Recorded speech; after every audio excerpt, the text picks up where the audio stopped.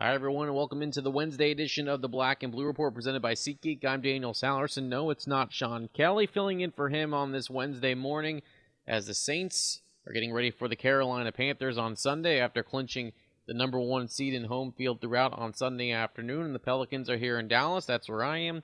As they'll kind of wrap up this four-game road trip. I'm going to say it's a four-game road trip, but the Pelicans went home after the game against Sacramento, had a couple days home for the holidays, and then traveled late yesterday here to Dallas, and will wrap up the trip against the Mavericks, who the Pelicans will see again on Friday at the Smoothie King Center. Kind of a hockey home and home, as they say, as the Pelicans will have 3 games already wrapped up with the Mavericks after Friday night's game. But we haven't talked to you much since the Saints win over the Pittsburgh Steelers 31-28. We did have a special Black and Blue report for you yesterday on Christmas.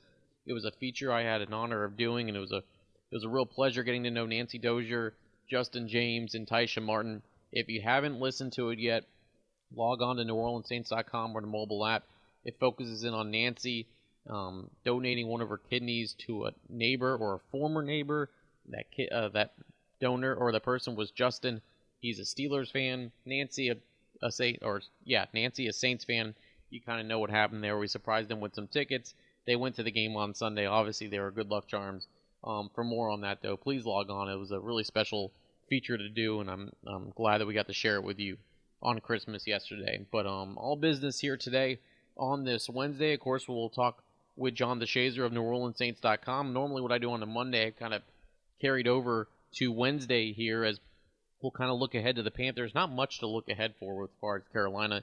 Yes, they have a third-string quarterback in Kyle Allen that will be playing on Wednesday, but this is more about the Saints than it is the Panthers because they've already wrapped up the number one seed. Carolina is eliminated, so now it's just a question of who plays on Sunday, how long, and hopefully no one gets hurt. Then the Saints will have the week off, the wild card weekend off, and then we'll play in the divisional round. As far as the Pelicans, unfortunately, no luck on this road trip. 0-3 with losses to the Bucks, the Lakers, and the Sacramento Kings. All of them have pretty much come down to the wire, but the Pelicans have not come up down in clutch time. So let's see if they can reverse that today against the Dallas Mavericks. They're now 15-19, 14th place in the West, but just 3.5 games back out of 8th. So still within arm's reach, but Pelicans will have to turn it on here and get on a winning streak before the calendar year is over, as they will take the Mavericks on today, Friday, and then the Rockets on Saturday, and then Timberwolves on Monday. We'll talk Pelicans with Jim Eichenhofer as well, as we'll carry him over to the Wednesday show. So sit down, relax. For those recovering from the Christmas holiday, get your headphones on, snuggle in, maybe some hot chocolate, depending on where you are. Probably don't need it too much in the Crescent City or here in Dallas today. But it's the Black and Blue Report, the Wednesday edition, presented by SeatGeek, right now. This is the Black and Blue Report, presented by SeatGeek. Here's Daniel Salerson. All right, time to talk about the Saints and their number one seed clinched on Sunday afternoon as they defeated the Pittsburgh Steelers, as I mentioned in the opening segment. And of course, joining me now is John DeShazer from NewOrleansSaints.com. And JD, Merry Christmas to you and your family, and hope you had a great day yesterday. A great couple days, I should say. A fantastic day at home. We don't often get holidays around these parts, especially when it's Saints season. So really, really good to be home with the family and enjoy for a change. And certainly always more enjoyable when the Saints play well, and they certainly did on Sunday against the Steelers. What a win against Pittsburgh, and came down to getting another big stop for that defense. Well, man, I tell you, that's 7 games they won this year with a game-winning drive in the fourth quarter, and obviously they had to get the stops to go along with it defensively. So, man, it's really been, I don't want to say a magical season at 13-2 and locked up the number one seed in the NFC, but certainly they've shown the ability to be able to win in all types of ways, and they've shown an ability to win in the clutch, to be able to get the stops they got to get the scores they got to get, and to put it all together in the fourth quarter. Even when it hadn't gone right for maybe 3 quarters or 3.5 quarters, they still have found a way to figure it out. Isn't that kind of the formula to a winning team, JD, as far as a little bit of magic, a little bit of execution? And I feel like this is a team that's kind of done a little bit of both, as you mentioned, just figuring out ways to win, but also knowing that if they get down, that they're not out. And I think that's probably the most impressive thing out of all this. Yeah, absolutely. I mean, I think one of the things that Coach Sean Payton's always saying is confidence comes from demonstrated ability. Basically, he's saying, you get confident because you've done it before. and they've done it enough to where they don't get in those situations and panic. You can see some situations where quarterback might force a ball, and maybe in past seasons when the Saints were 7-9 and they didn't have a defense as good as this one, you might have seen them make some of those mistakes because I think Drew Brees thought he had to be a little too perfect at quarterback, and he couldn't afford to make mistakes, and but he had to take chances because the team just wasn't good enough defensively to be able to hold up. But now you see where he said himself sometimes punting is not a bad thing. You kick the ball, you put your defense back out there, you see if they can get you a stop, and usually this team does in some clutch situations, get it back to the offense, and then see if you can get it together. And then you string together a little nice special teams play also to go along with it, and you put all those things together and you have some good fortune, as in Drew Brees not getting injured. Let me find a piece of wood to knock on. And Cam Jordan not being injured, and your principal characters being available and on the field, and it means a whole lot. You see the continuity that happens on the offensive line, even though Teron Armstead at left tackle keeps going out with injury, but you still have basically Max Unger, Larry Warford, Ryan Ramczyk playing all the snaps at center, left guard, and left tackle. Then you have Andrews Pete playing a lot of the snaps at left guard, and he's able to bump out to left tackle if he has to. So you see a lot of continuity, and again, these guys have just been together, and they've done it enough to where you see the confidence, you see the ability to not panic under pressure. A lot of people wanted to say that the offense was back on Sunday afternoon, and for me, it was more of I thought just the offense may have struggled the last few weeks. I don't think there was ever a chance thinking that they've gone away. In your sense, I guess if we're going to ask the question, JD, is the offense back, or I guess right to back where they were before they kind of went in the little slump? Well, I mean, I think the slump was I don't want to say justifiable. They played a really good Dallas defense on the road. They played Tampa Bay and Carolina on the road, two division opponents who know you and have a really good idea of the things that you do offensively, and so they can probably plan for you better than anybody. So it was an understandable slump to me. And then they were able to get Pittsburgh in here and kind of get back to what they do. They didn't have the type of yardage amounts that we're accustomed to seeing, but the 31 points obviously is right on par with what we're accustomed to seeing from this offense. And sometimes it just takes getting back home, getting a little home cooking, getting back comfortable in your environment to be able to do the things that you're accustomed to doing. And it helped tremendously to get Ted Ginn Jr. back on the field, to give them that little extra something on offense, a guy who can take the top off of a defense, a guy that you have to respect defensively. So you don't want to get up on him. You see defenses backing off Ted Ginn Jr. Ted Ginn Jr. is 30-plus years old, but he can still run, man, and adding him back to that offense, I think, gave it some juice. I was about to ask you, we were the Pelicans were playing the Kings at the time that the Saints and Steelers were playing, so I didn't get to see much of it. But how did Ted Ginn look? I know 5 receptions, 74 yards, but as far as him moving about, how did he run? How did he look on Sunday? Looked fantastic and never has looked better than the conversion on 3rd and 20. Saints needed to convert a 3rd and 20 on that game-winning drive, and Ted Ginn Jr. catches a 25-yard pass from Brees, and basically – he was wide open on the catch. I mean, and that shows the respect Pittsburgh has. They were backing up. Now, they were playing zone, and I'm sure, looking at it, they'll say they didn't play it the way they wanted to, but they didn't play it the way they wanted to because if you see Ted Ginn Jr. lined up across from you, you're going to back up some. And Drew Brees got enough time from that offensive line. Ted Ginn found the hole. And then the connection was really easy. It almost looked like 3rd and 8 instead of 3rd and 20, to be honest with you. JD, let's talk about now Sunday's finale here for the New Orleans Saints. Of course, they have locked up the number 1 seed, and we'll play a Carolina Panthers team that's really banged up. But just from the Saints' approach to Sunday's game, how do you do this if you're Sean Payne? Because from the one sense, you probably want to have somewhat of a little bit of momentum. I know you do have a lot of momentum here, but as far as, not resting too many guys, but also you don't want to risk injury here in the final game that doesn't really count for much besides whether you're 13-3 or 14-2. So I know this is the beginning of the week, and you probably have talked to Sean Payton a little bit, but what do you think his approach will be on Sunday against the Panthers? Well, he says the approach is to go out and treat it like a regular season game. Now, I don't necessarily know if that's going to be the case because, you have everything sewn up that you need if you're the Saints And let's remember, 09 when they got the number 1 seed, they were 13-0. They lost the last 3 games of the regular season. Everybody said, okay, the momentum's broken. They're going into the playoffs the wrong way, and they end up winning the Super Bowl that year. So now they have, this momentum going for them, I think, heading into the playoffs where they've won 3 straight. And the last game, obviously, is a game where you don't want to put guys to the hazard. But we've also got to remember that, there's only so many roster spots. There's a 53-man roster. There's only 7 inactives on game day. And so, even if Drew Brees doesn't play or Cam Jordan doesn't play or Michael Thomas doesn't play, for example, there's only so much depth you have when you only have 46 guys. So somebody is going to have to play. That's pretty significant, probably along the offensive line. And, if not Michael Thomas, then maybe Ted Ginn Jr. gets some snaps. If Alvin Kamara and Mark Ingram don't play, and I don't necessarily know that both of them can't play because the only guy left is Dwayne Washington at running back. So, it's a little thin. Offensive line, the Saints generally have carried about 7 offensive linemen into a game. And even if you carry 8 in, well, that still means you have 3 reserves, so you can only rest 3 starters. And you might want to rotate a couple guys in and out, just to keep guys fresh and to hopefully keep them away from injury possibilities. So you just don't know how it's going to go. Right now, Coach Payton says he's going to play it and play it like it's a regular game, a regular season game.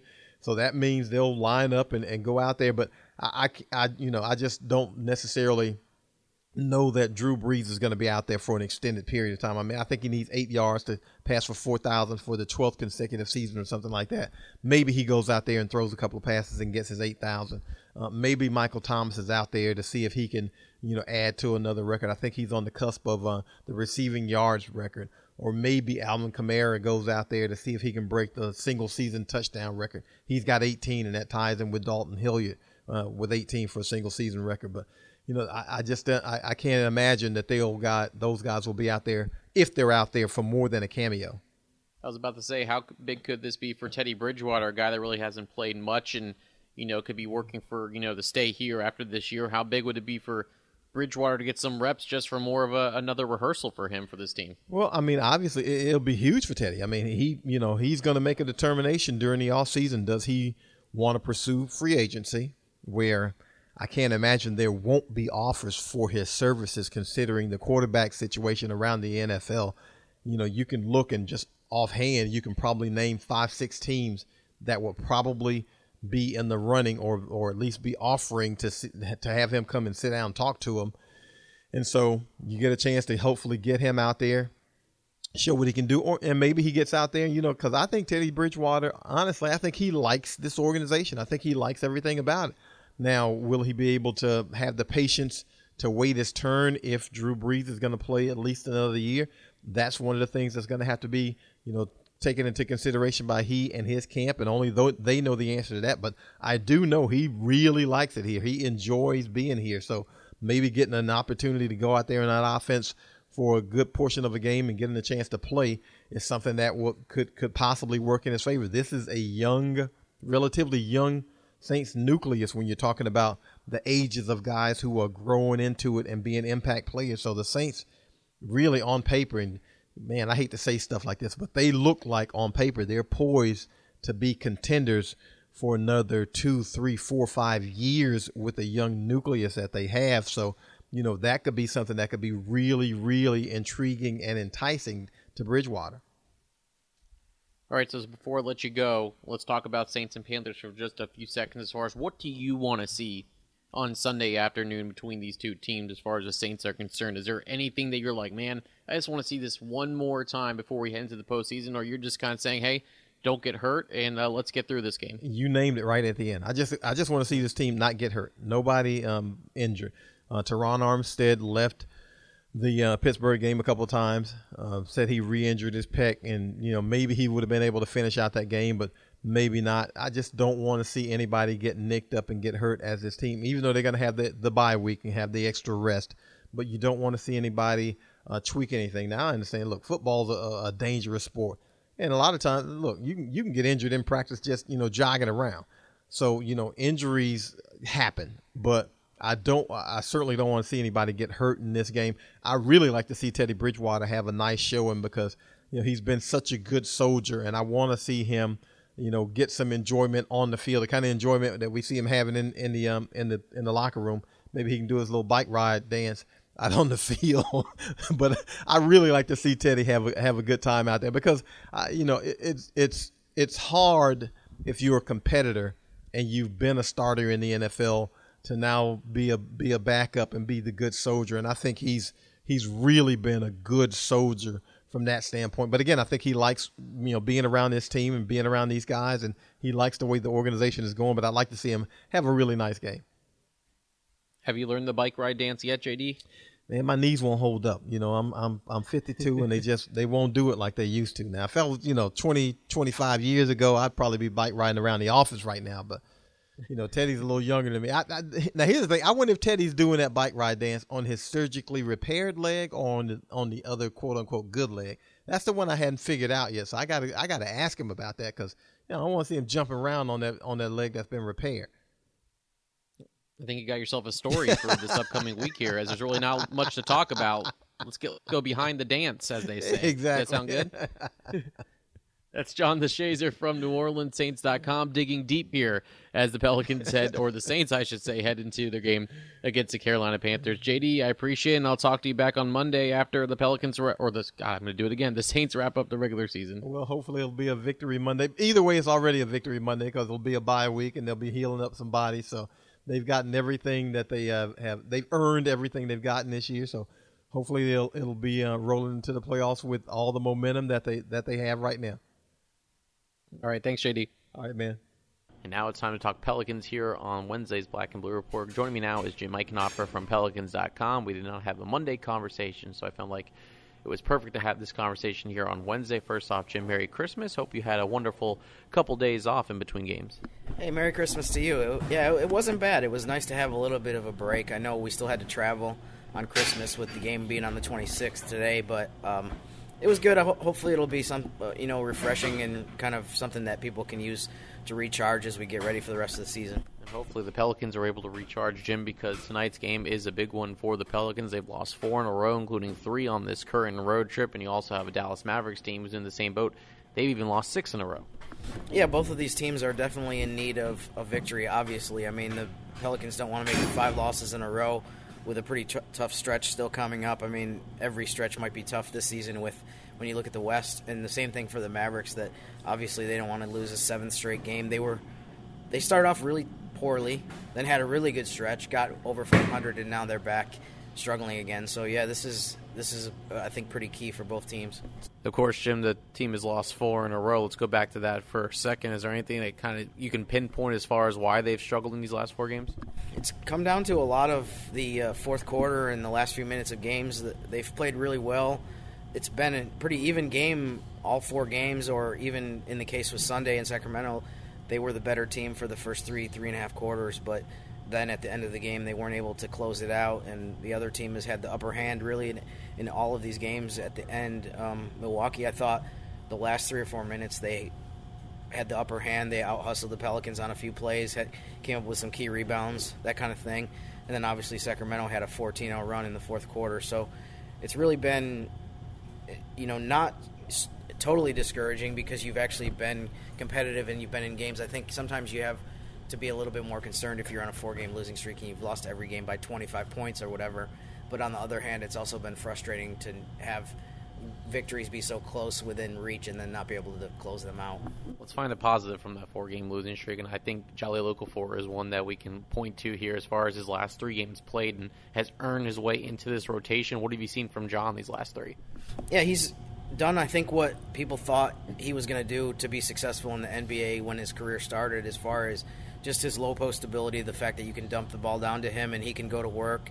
He has really good footwork. He has some good low post moves that he's been doing, I'm sure, since he was like 10 years old, as far as some of the hook shots and drop steps and that kind of thing. So if you want to look at positives from the recent stretch, I would say obviously he's one of the biggest ones. And one of the things that I think you always have to look at when you have guys injured is there going to be a silver lining somewhere where you have other guys that haven't gotten an opportunity who are going to be able to step in, and now later in the season you can rely on them when you need them, or even right now when you still have some guys out of the lineup. So I think that hopefully, as the season progresses, we'll look back at this part of the season where you had multiple guys out of the lineup and say, well, Okafor was able to show that he belongs in the rotation, and hopefully that'll be the case with another guy or two, because as we've talked about earlier in the season, I know depth was a concern, and you were worried that your rotation is only 7 or 8, 9 guys. You definitely, especially this early in the season, you want to be able to trust 10, 11, 12 guys to play.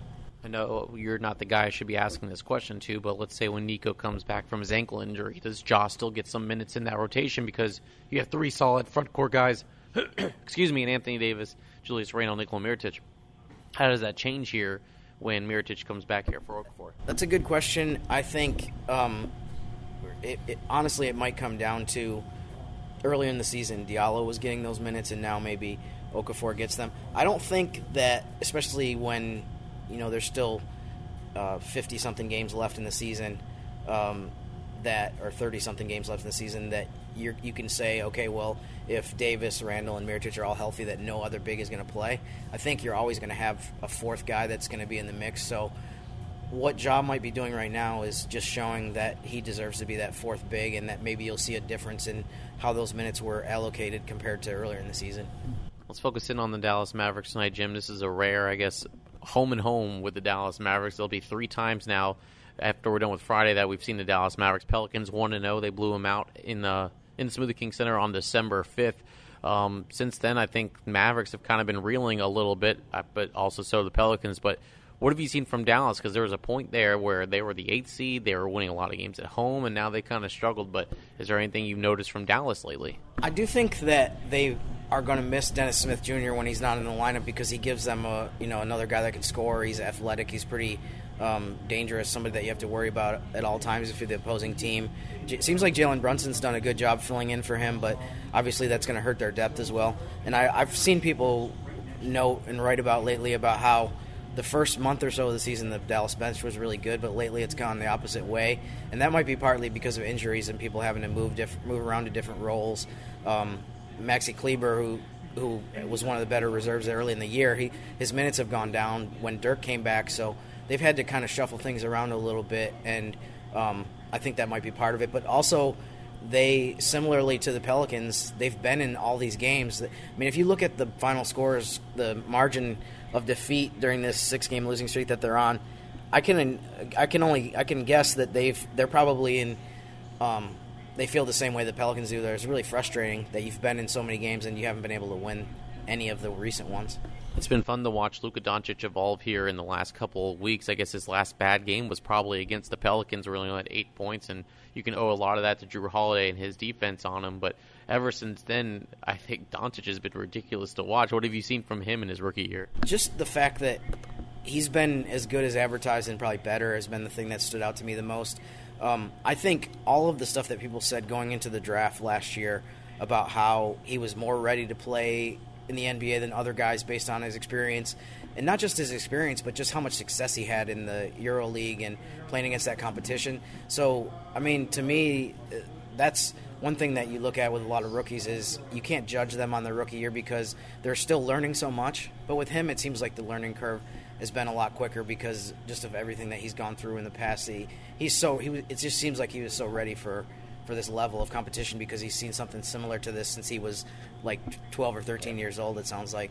When you look at tonight's matchup between these two teams and two teams that are desperate for a win, as far as the Pelicans are concerned, what are some keys that stick out to you as far as what they have to do to kind of snap this losing streak? I mean, one thing that I look at, and it's hard to control for this really, is that I think the three-point shooting has been something that's been a problem lately. Obviously, I think Nico not being in the lineup has hurt, but they've had a lot of games lately where they haven't shot threes well. I think the Milwaukee game was the only one recent game where they did really well. I think they made 18 or 19 in that game. But I think that's one key. They got to start doing better in that category. They've had a lot of games lately where they've shot in the 20s percentage-wise. So, and I think rebounding, too, is going to be big against the Mavericks. And obviously defensively, I guess when you lose 4 in a row and you've had the stretch that the Pelicans have had lately, you could make a pretty long list of things that need to be better. But like you said earlier, I think this is this is a really important game, and this is a really important 2-game set here with the Mavericks. Yeah, especially if you look at the standings, and that's how we'll end this conversation, Jim, is because you look at the Pelicans, they're 14th in the West, and you think 14th, you're like, ugh, that's really never good if you're ever 14th, but you're only 3.5 games back of 8th. I know we keep saying, well, let's just see if we can get healthy and then make a run here, but it's a little worrisome that you're down to 14th, but also it's very positive that you're only 3.5 back of a playoff spot here, because it's still, we're almost halfway through the season. It's so wide open in the West. Yeah, I keep saying that the one thing that is really unique about this year in the West, and I really think it's something that we've never seen before with 14, maybe in the history of the NBA, there's never been a case like this where there's only one team that doesn't have a realistic chance to make the playoffs within a conference. But to me, if the plus is, if you get hot, you have a chance to move up a lot of spots. If you can put together a 6 or 8 game winning streak, I think you can jump a ways from 14 up to maybe even into the top 8. But I think the negative is if you don't get hot, and even if you play decent ball, like above 500 ball over an extended period of time, there's so many teams between 8 and 13 obviously that you have to jump, that I think it's going to be harder. It's harder than ever to play so basketball and get in the playoffs this year, just because there's so many teams that have a chance to do it. If you look at these last 4 games of the calendar year for the Pelicans, it's Dallas twice, Houston once, and Minnesota, all teams that you're going to be vying for. So you could make a nice little run here at the end of the year, and you could be right back in this thing. Yeah, this is a pretty key stretch. I mean, with all of the head-to-head games that you mentioned that are against teams that are right around you in the race, and I think it could be a little bit of a measuring stick stretch. If it seems like, I don't want to get too far ahead of ourselves, but it seems like at the beginning of January, there's a lot of games against the East and against teams that aren't necessarily great. There's a couple games against Cleveland in there. So really, not only is this a really key stretch, but I think it's the last stretch for a while until you get to like mid-January, where you actually have a chance to impact some of the teams ahead of you directly by playing them, because the Pelicans don't play a big chunk of games against the West until that road trip where they play. They have a 5-game road trip that starts with I think Minnesota and ends with Memphis. So that'll be another chunk where you can make a big impact as far as winning games and head-to-head, tiebreaker, all that kind of thing. So anyways, this next week or so I think is going to be big, and you definitely need to get a bunch of victories. If it goes the opposite way, you're going to be in really tough shape. That's Jim Eichenhofer from Pelicans.com. Jim, thanks for fitting me into your Wednesday schedule. I know you're a very busy man. I'm used to doing this on Mondays, and my Wednesdays are absolutely packed, but I figured, I could set aside a few minutes for you, no problem. There he is, Jim Eichenhofer from Pelicans.com, and that'll do it for the Wednesday edition of the Black and Blue Report. Big thanks to John DeShazer from NewOrleansSaints.com, and of course, Jim. And of course, the ladies, Caroline Gonzalez and Ashley Amos, will have your Friday show as they get you ready for the Pelicans and the Dallas Mavericks, and also Saints and Panthers to wrap up the NFL schedule. All right, hope you had a great holidays, and let's get back to work here. Pelicans and Mavericks tonight, 7:30 p.m. Central. You can watch on Fox Sports New Orleans or listen on News Talk 99.5 WRNO. For JD, Jim, I'm Daniel. Thanks for watching, or listening, I should say, to the podcast for Saints and Pelicans fans, the Black and Blue Report, presented by SeatGeek.